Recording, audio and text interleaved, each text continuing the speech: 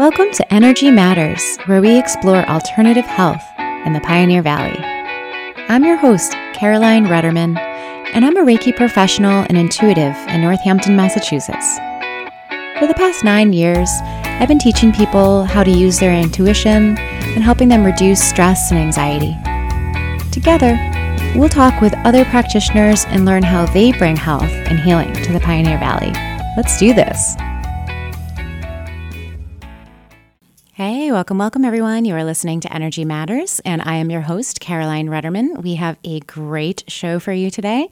We are here with Lo Fitzgibbons, who's a clinical social worker and therapist with a specialty in sex and relationships therapy. So welcome, Lo. Hi, it's so nice to be here with you today. Yes, I'm so glad that you're here. So tell us a little bit about who you are and what you do in the Pioneer Valley. Sure. I am Lo Fitzgibbons. I'm a queer and trans therapist who offers psychotherapy specializing in sex and gender, relationships of all styles. And I really love what I do, and I love being in practice out here. Yeah. I love how you describe relationships of all styles.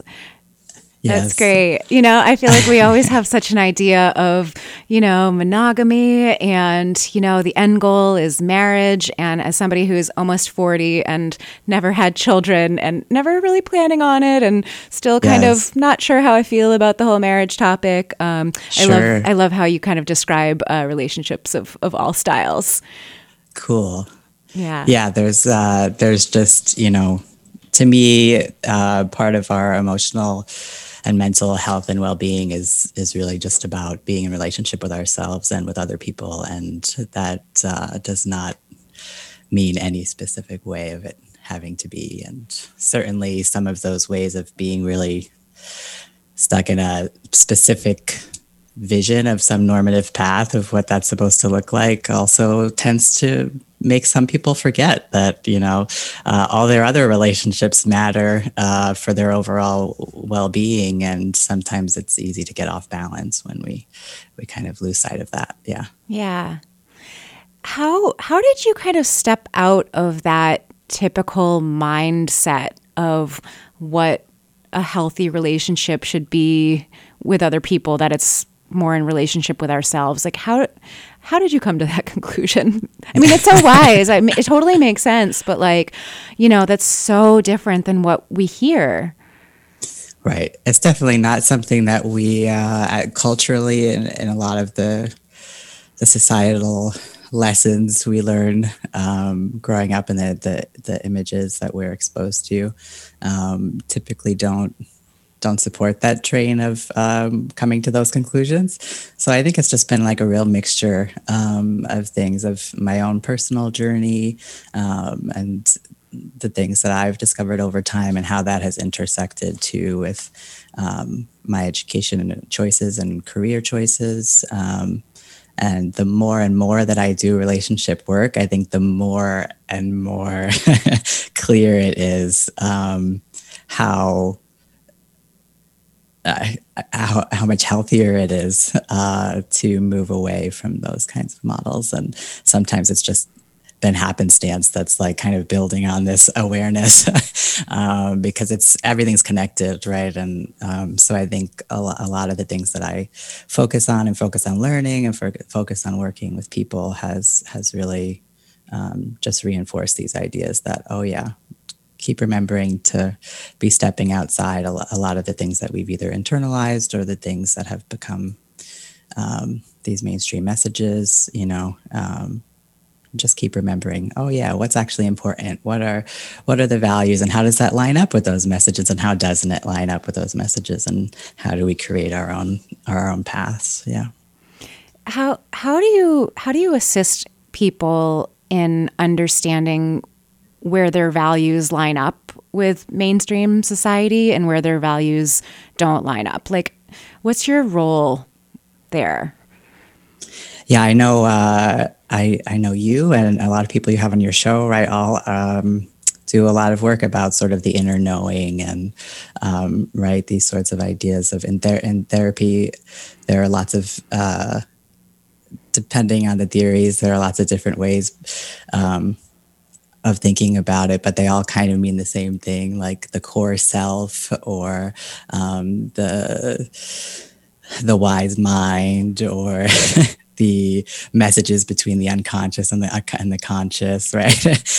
So all of these things are yeah, just sort of like figuring out these ways that our intuition. Sometimes when people are trying to tune into that, sometimes our instincts are sometimes either confused by just general psychology stuff that gets in our way, right? The way that our brains work that sometimes are counterintuitive to what we're actually trying to do. And also the ways that we've learned to doubt our intuition or have gotten confused by either traumas or things that have resulted in like coping skills and strategies and ways that we've learned to protect ourselves or ego defenses, like all these things that make it important to learn how to accept what's going on and work with it and navigate it so that we can be basically that I can be helping to facilitate these conversations that a person might have between their mind and their body. And that we're not in any rush to get rid of uncomfortable feelings, but we're certainly also not going to stop just once we've been able to have that feeling not be too uncomfortable anymore. Then it's like, okay, so now that we've been able to accept that this feeling exists and work on how to manage it, let's see what else it has to share. Like, what else can we learn from this? And that sort of work helps us get closer and closer to like these things at the core that might be reaching out to be heard, that are just trying to help us find our way. Yeah.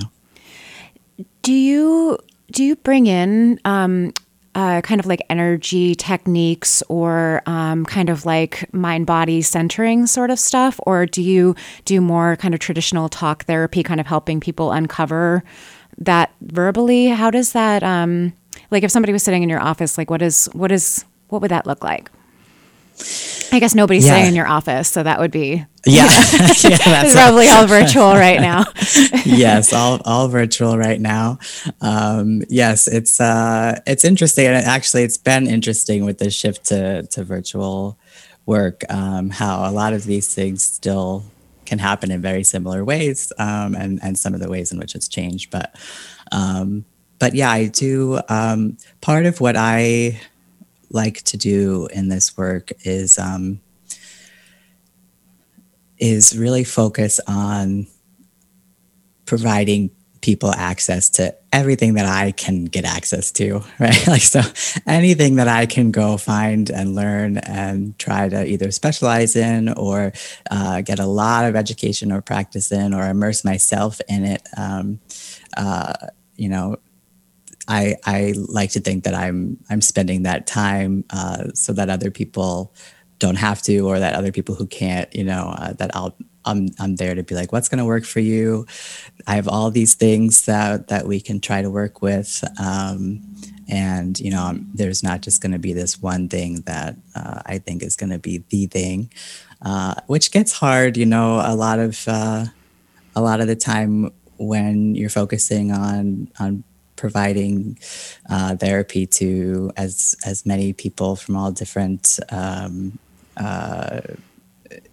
areas of socioeconomic areas. A lot of people have tried to solve that by kind of focusing on like, okay, well, here's like what's like the one best thing that we can try to just have like everybody trained in so that the most people can get the emotional regulation skill they need, or out of crisis, or this kind of stuff. And I like to kind of work with and additionally to that in a way that focuses on like, well, I really like the idea that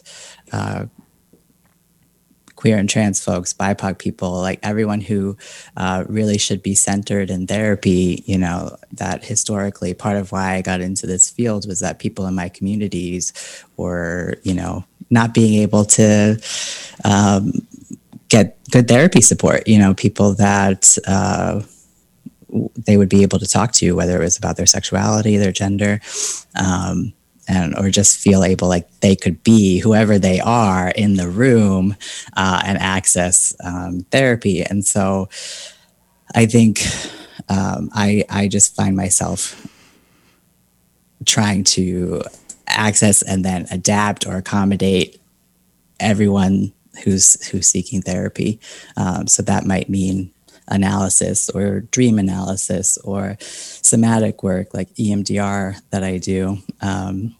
It might mean traditional talk therapy. It might be relational work. And it's sort of like, I like to think of therapy as being really multidimensional. It's kind of like a labyrinth. It's like, well, we know this door is like this scary door over here that doesn't open, but maybe if we go down this part of the maze for a while, we'll find the way through that unlocks the key that's going to bring us to this door over here, you know. And so we might need like 2 different modalities down this labyrinth, the part of the labyrinth, and then we've uncovered the code to the door over there, and we maybe once we get through there, we'll need some other skill. Kind of sounds like one of those escape rooms. Yeah, those like gaming rooms where you have to like find the clues to escape this chamber to move into the next level. Yes, and it's like the game of self-love or something. Yeah. Oh, I love that. I wish that every escape room had that mentality. Right. Instead of pure panic. Yeah. Yeah. Under a time crunch. Right. Right. Yeah. It's not winning or losing. Yeah. It's like the end goal is self-love. Right, exactly. And each level unlocked is more self-love that you've received that day. Yeah. But yeah, I guess to answer your question really specifically about like somatic work, I do. EMDR is one of the things that I focus a lot on, and I do something called IFS, internal family systems work, otherwise known as like parts work. And so I do a lot of body stuff, and I do a lot of like exploring these ideas between like the unconscious and the conscious mind, and having these sort of bridge and emotionally focused therapy, which is what I use in relationship work. But I also apply it in individual work. They refer to it as like building a bridge between the body and the mind, where you're having these sort of like emotional self and brain, logical, rational self, where you're having this bridge of conversation, that there is no hierarchy. It's about a collective sense of understanding that you're building within yourself. So very cool. Do you have any kind of new favorite techniques that you've learned or educated yourself on that you're just like, ooh, this is like my new thing that I'm really love getting into with people, or with the right people, I should say? Because I know how you said there's no like, everybody kind of has their own mix and match of techniques that works for them. Right. I think for when I first started internal family systems, I was super pumped about that. That was really exciting for me. And I was like trying in almost every one of my sessions to just see if that was something we could use. I think you had a dream worker on your show, right? And yep. I started, I thought about being trained as a dream analyst from the Jungian, Carl Jung's method, and trying, because there are a few people who have done some feminist and intersectional and like queer and trans work and like bringing that up to speed. And so I was like, all right, let me go try that. And I've been seeing a dream analyst for a year or two. And fun. That became a big thing. Yes, yeah. I love doing dream work. Yes. Yeah. So, I guess that would be the big thing. And I always come back to my relationship stuff every time I immerse myself in some new attachment conference or trading, or, revisit some of my relationship work, whether it's going back to some of the Gottman Gottman training I have, or going back to Sue Johnson's work, I always, I'm always reinvigorated with that stuff. I think relationships and attachment stuff is like one of my favorite things to to do, because it really does. It's applicable with individuals. It's applicable with the self. It's just an across the board really interesting way to approach therapy. Yeah. I'm so curious, like how did you fall into therapy? Like, how did you fall into this line of work? Like, what was that spark for you? Or maybe it wasn't a spark, maybe it was something else. Yeah. Yeah, there was I think a lot that kind of interplayed. It's actually interesting being out here in the Pioneer Valley. Private practice is just one of the few ways to be a therapist here in this area. But when I talk to other queer trans folks who are training to become therapists, and I tell them I'm in private practice, they usually have this really specific idea of what that means. You hear private practice and you have this idea of you charge a bunch of money and you make this really exclusive, you only see very specific kinds of people and all this kind of stuff. And, if I had stayed in city areas where I had been living, I had been in Philadelphia, and then that's where I went to school and had my training. And, there were all these super cool grassroots places and, intersectionally aware groups that were just doing amazing work and were so awesome to learn from those people and be around those people. And, I try to kind of have that sort of energy in my practice. And that's just what I try to do. That's just adapting to the area where we live, where we're just sort of out in the country a little bit. Right. So, and what's another good thing about telehealth too, is that hopefully, people out in rural areas will be able to see a lot more therapists, because virtual therapy should hopefully get approved long term. But so I guess that kind of gives you an idea of when I was becoming a therapist, what I imagined for what my work would be. And I actually started out in environmental science, studying wildlife sciences. No kidding. Yeah. But you're still in a way studying the human animal. Right. Yes. Still a mammalian focus. And big cats and gorillas were my interest at the time. No kidding. Yeah.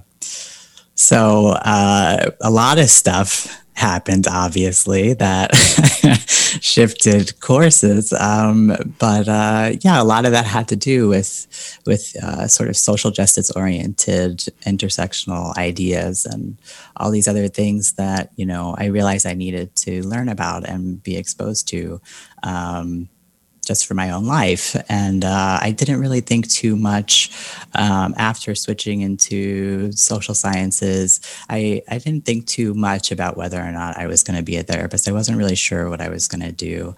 And at that time, I had a lot of people who were telling me sex therapy is what you should do. You should totally be a sex therapist. That's what you should do.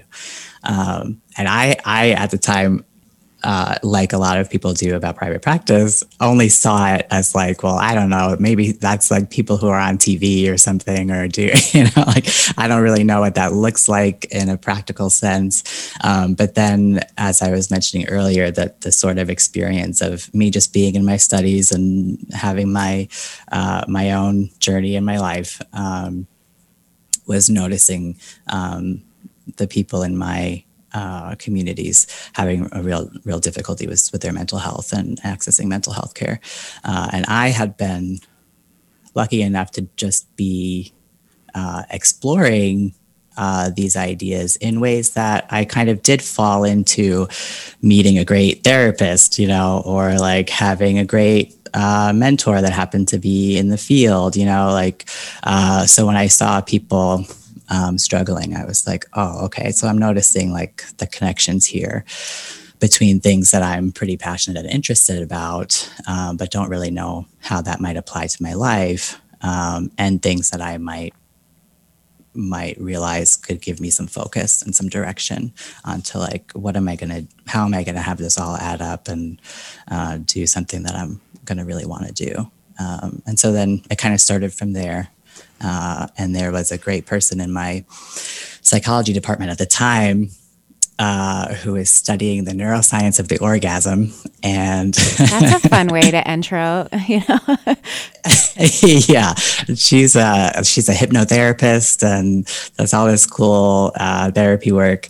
And a professor of mine suggested that I talk with her about my ideas about what to do. And she's actually who recommended the graduate program that I decided to take, where I could be trained as a sex therapist and a social worker. So that's how it started. Nice. Yeah. That's really, really cool. And, you know, you've kind of mentioned a couple of times about the lack of care for, you know, the LGBTQ and BIPOC folks. You know, what are some of the challenges that that people, you know, obviously we know like therapy back in the day used to be like pretty hardcore and locking people up and, you know, electroshock. And, you know, even now there's still a lot of the conversion camps, the gay conversion camps, and crazy. Just, I mean, to me, it's crazy because it's so far out of the context of like my life. But right. What are some of the challenges that a lot of LGBT folks and BIPOC folks really are experiencing in terms of getting therapy? Yeah. I know, just to touch on the BIPOC piece, you know, I know that I will very like humbly be super open to making sure that they have access if they want to come see me, anyone in those communities, but also really realistic about the same thing that I'm trying to do for queer and trans folks. I can't exactly offer in the same way for BIPOC communities because I'm a white person. You know, in some ways, me sort of is interloping the right word? I'm not sure. Into the mental health field. And relating to other queer folks who then I try to open the doors for, you know, there are other people out there who have some sort of, you know, their own path to provide therapy for people that are therapists of color. And, you know, so I think that in and of itself is a challenge. You know, it's not enough that I prioritize that in my education and my conferences and my reading, and that I do that sort of intersectional social justice work. We also need BIPOC therapists, you know, and to support their journey and becoming therapists and all that kind of stuff. Just like we need more queer and trans therapists as well. So, yeah, and for me too, the fact that a lot of the things that I've learned by default by going into this training was stuff that, you know, is like this historical white man lessons, you know, and a field that would historically be oppressive, you know, and so I grappled with that a lot. You know, how do I, you know, starting out in this field, it was easier for me to be like, well, I'm going to go in and I'm going to get this stuff, you know, I'm going to get this information and I'm going to figure out how to adapt it and to use it and then to have my own voice in the field and have new information and et cetera, et cetera. But then the longer you're in the field, you know, you have to acknowledge like, okay, now I am in the field, you know, like, so now I am part of this system that has historically been super oppressive. So yeah, I think it's a constant challenge, and often there are moments where you have to be challenging power dynamic, making sure that you're working through any stuff that comes up. Like there's historical, generational community trauma that comes up in the room with me, even if it's me in the room, you know, as the therapist, it's still there. I still have to contend with it. It still gets projected onto me. I still have to deal with my internalized stuff, you know, so like all of this, stuff does get very complicated, and And I think it sometimes can be scary for people to trust, and to feel like, this is something maybe now that I can access, or that is available to me, or that is for me and can serve me and empower me, because it's just not always the case. Yeah. And I think it's very similar in the like a lot of the wellness field in this area. It's like very driven by white women, and it's like I don't know always how to bridge that gap, but like when I see programs that pop up that support, communities of color and, women of color that are doing this work in other communities, I try to put my money in that direction and make sure that they're supported. And, it's like every little tweak that we can do along the way just makes a huge impact in, like you said, just like we're part of a system, and, how can we kind of create an awareness around that and deal with our own stuff as it comes up. So, right. So it's a little tricky sometimes. Yeah. So just got to keep showing up. Yeah. Yep. Absolutely. And so do you feel like, like especially with the population that you do feel like you're serving with the LGBT, do you feel Q population? Do you feel like a lot of the struggles that they're finding access to support, like how do you remedy that within your practice and kind of within the community at large that are looking for therapists that, can just not judge them when they're talking about sex and relationships? Right. I think networking has a lot to do with it. I think really uplifting other people. I think, it's easy for me to notice when people kind of accidentally internalize like this capitalist business model, of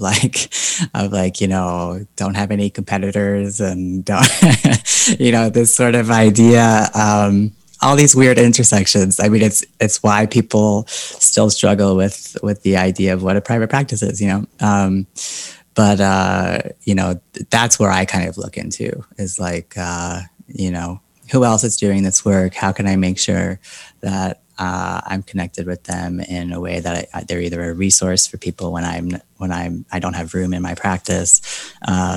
How am I referring people to, what's my referral network? What are the resources I can be aware of? Who can I be helping to support getting into this field? Who can, like what information and resources are out there to just keep,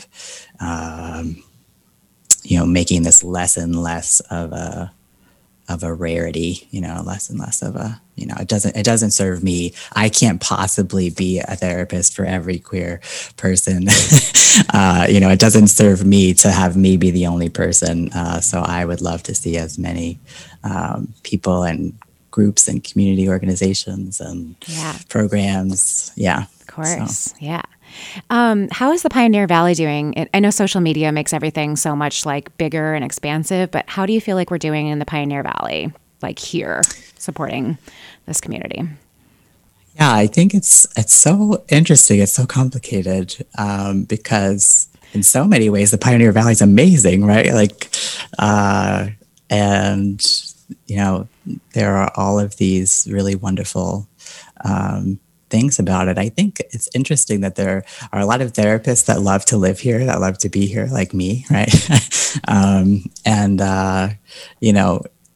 at the same time, I know that there's not enough, because I get people all the time trying to reach out to me that I can hardly even get back to people.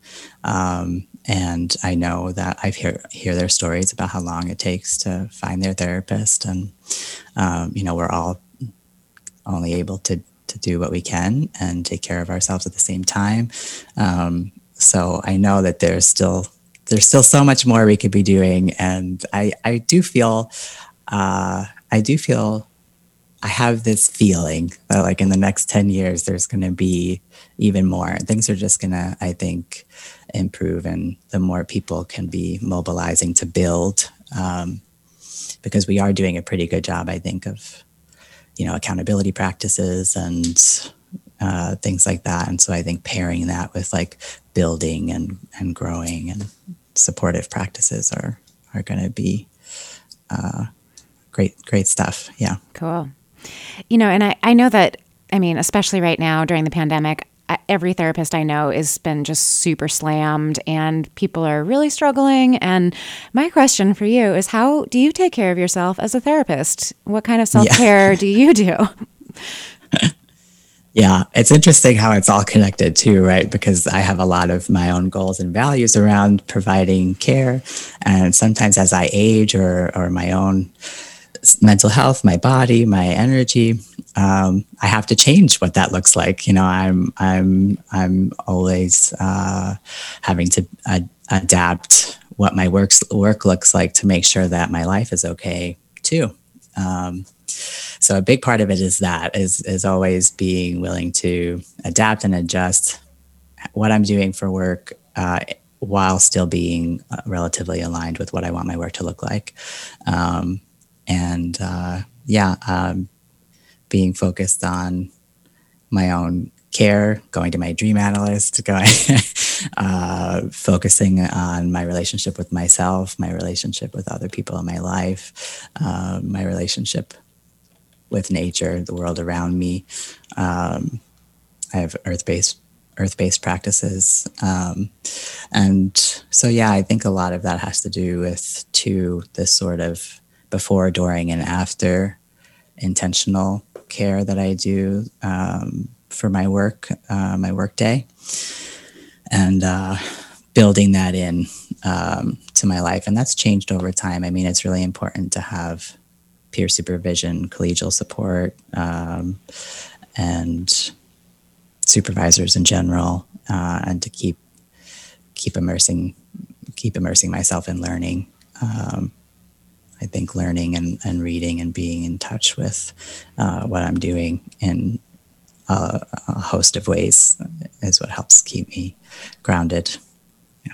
So I would be remiss if I had a sex and relationship therapist on my show and I didn't ask about some specifics. So I know everybody's locked up right now. Probably a lot of people are with their significant others and their families, and everybody's kind of in their personal journey, but like stuff is coming up for people. Like, let's be real.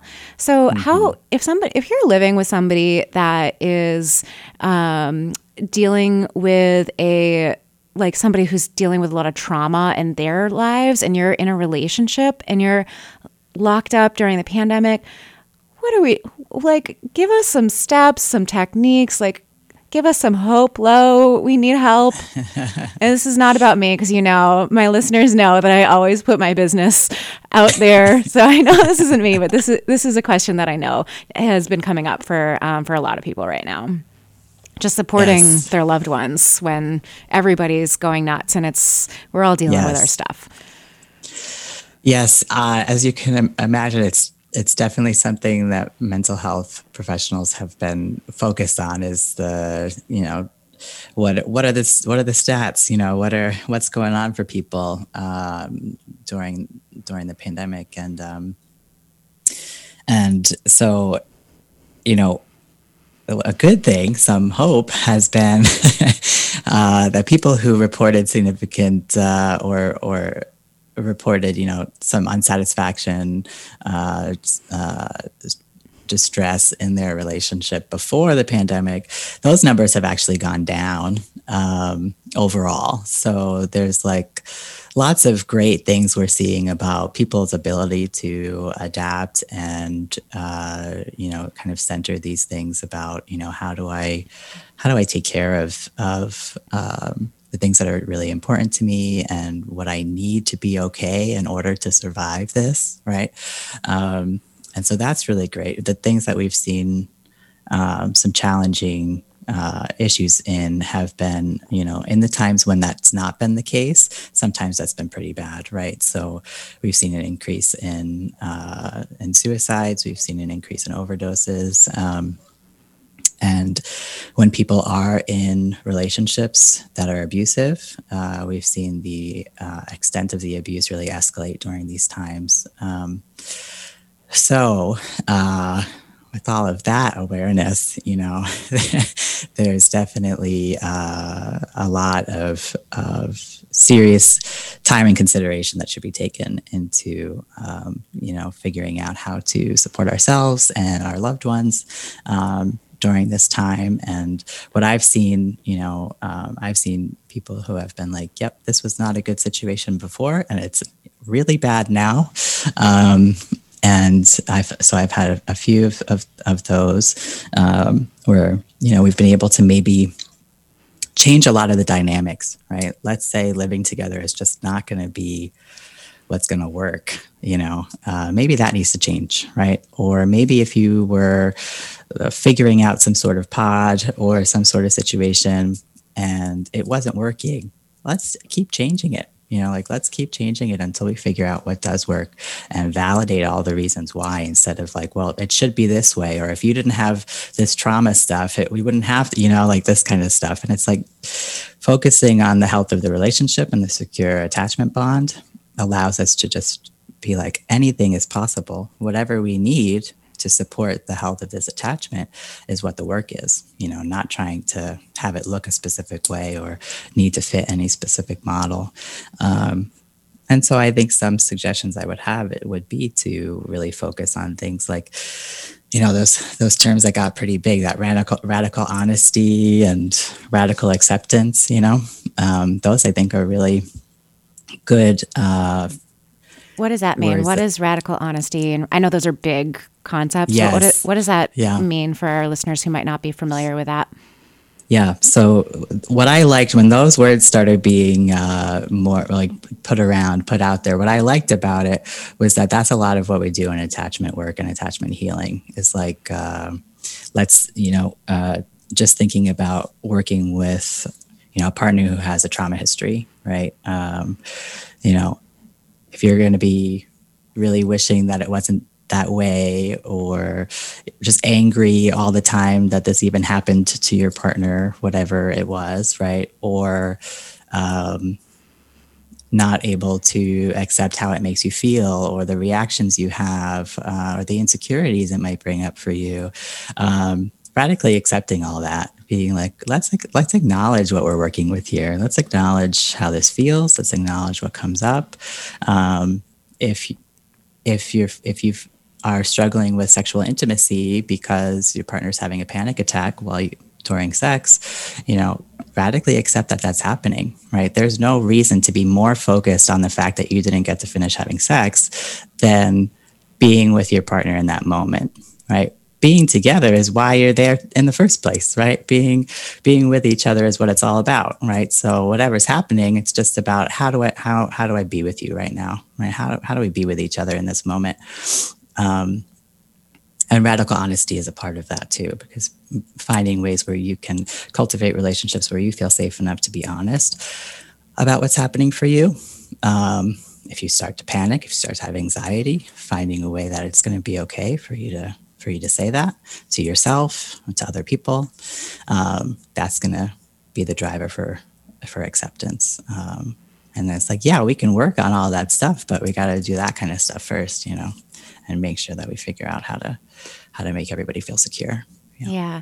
And I think that really speaks to what you were talking about earlier with it's our relationship with ourselves. And, it's you're there to be together, but at the same time, like, if we're not really being honest and having that internal dialogue, then like, where are we? Right. Which is kind of what we see in this pandemic, which is like, if you weren't compatible because you maybe one or both of you or more of you were not totally honest with yourself about what was drawing you to this dynamic, right? This might be forcing you to realize like, oh yeah, this isn't really a healthy attachment bond for me. And I don't see a way forward in this dynamic. And that's a great thing to realize too, because that's about forming a relationship with yourself and being ready to do that before you know, thinking that it's going to be the dynamic of the relationship that's going to make things better or something like that, right? Like it's all connected. It's got to be with self too. Yeah. And, this is just my own thing, but like sometimes that's why I don't really fully understand marriage and long-term partnerships because like I'm doing so much self-work on like trying to understand my own motivations and trying to really understand like how I got here and working through stuff. And sometimes the things that like attracted to me to like partners when I was like 16 are like, I can't imagine being married to God bless the people that are like married to their high school sweetheart because the amount of change that you must have experienced from like the time when you're like 18 to 50 is just mind-boggling. But sometimes I have a hard time understanding how people can like go through all these evolutions of self and still maintain that bond with other people. Intimate bonds, not friendships. I think you can kind of, I don't know. That's just where I am at. Sometimes I'm kind of just like, wow, how exactly is that done? Right.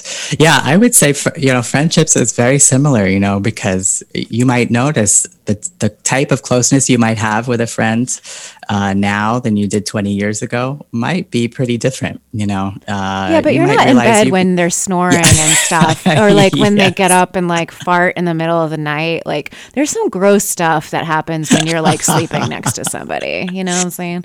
Yes. This is a good point. Yeah.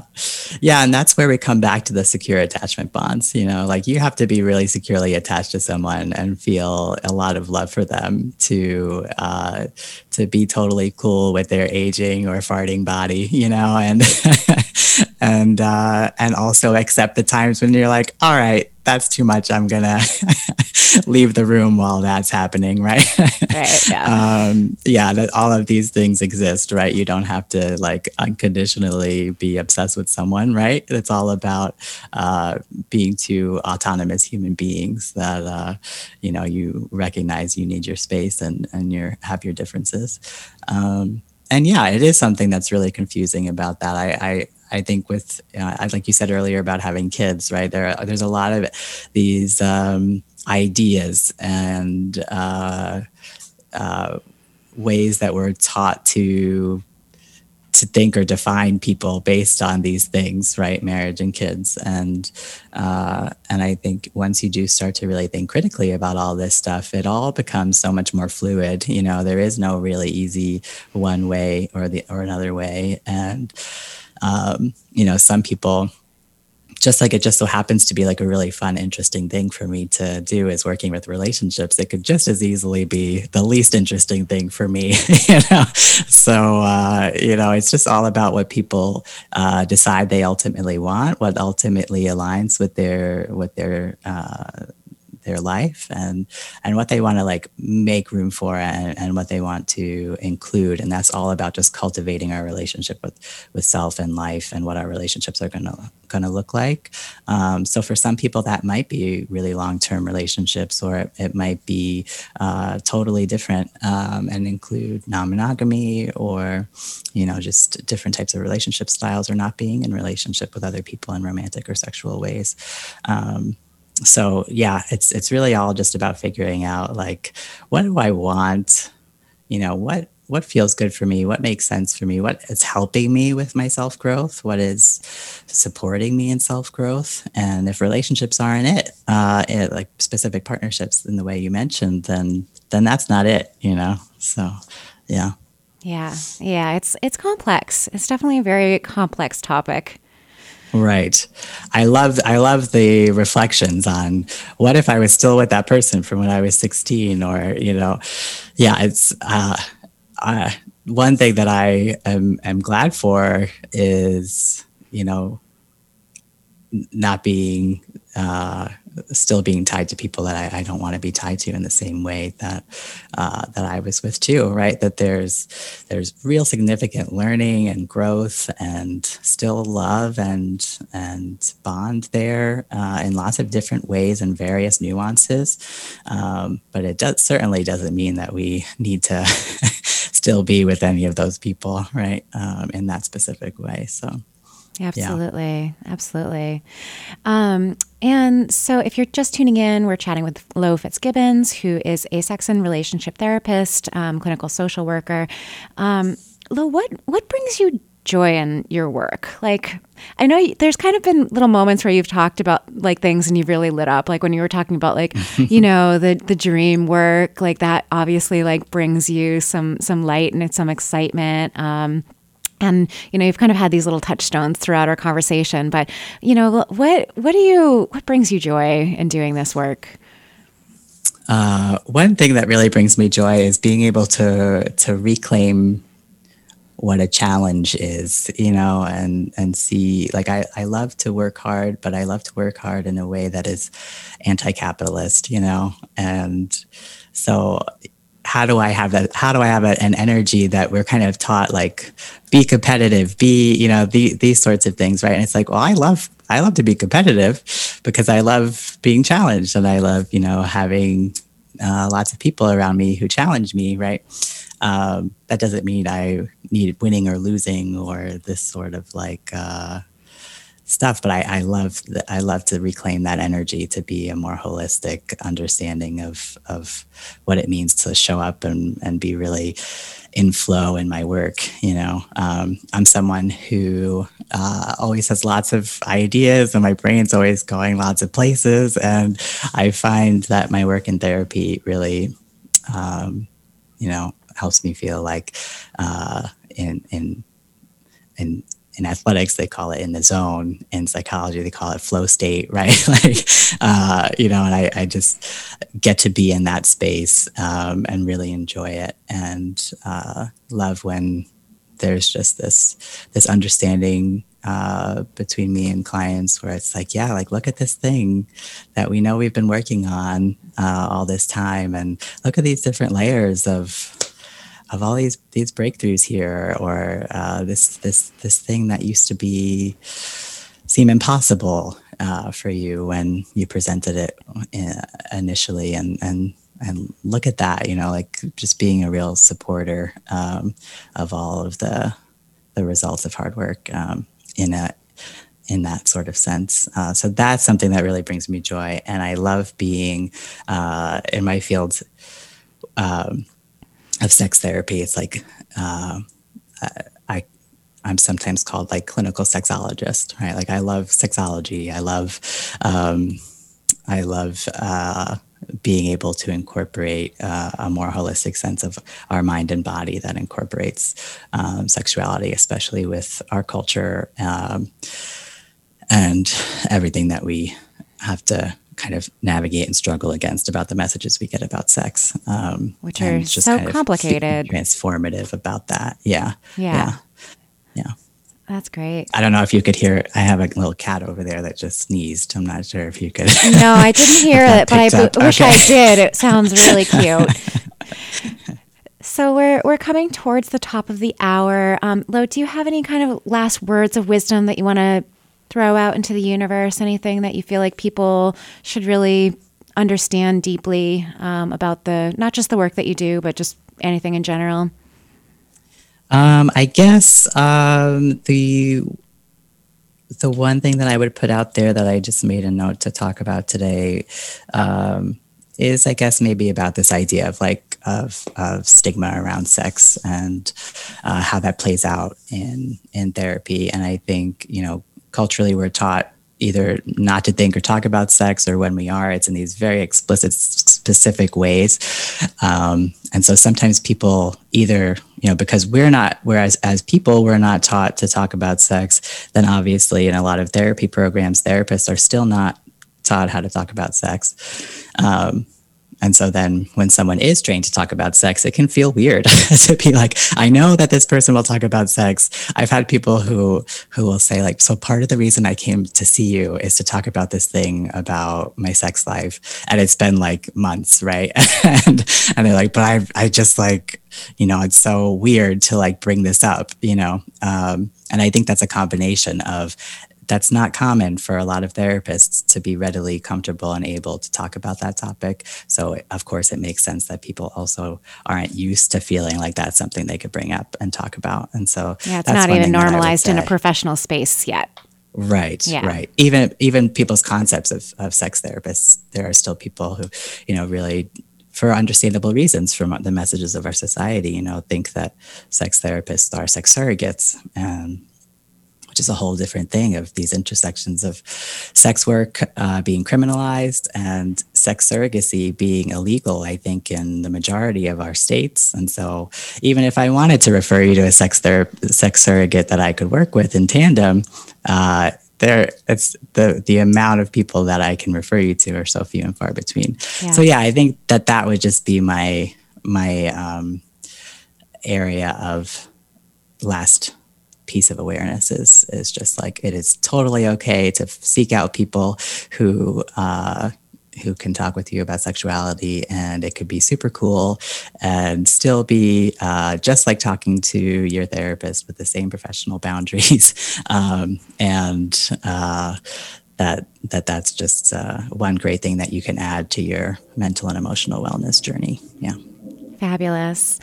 Well, thank you so much, Lo, for coming on the show and talking about all that you do and, all the kind of behind the scenes work. It's really refreshing to be able to hear some of the language and some of the ways that we can unbox ourselves and create different dynamics with our relationships. And have a great weekend, everyone, and be well.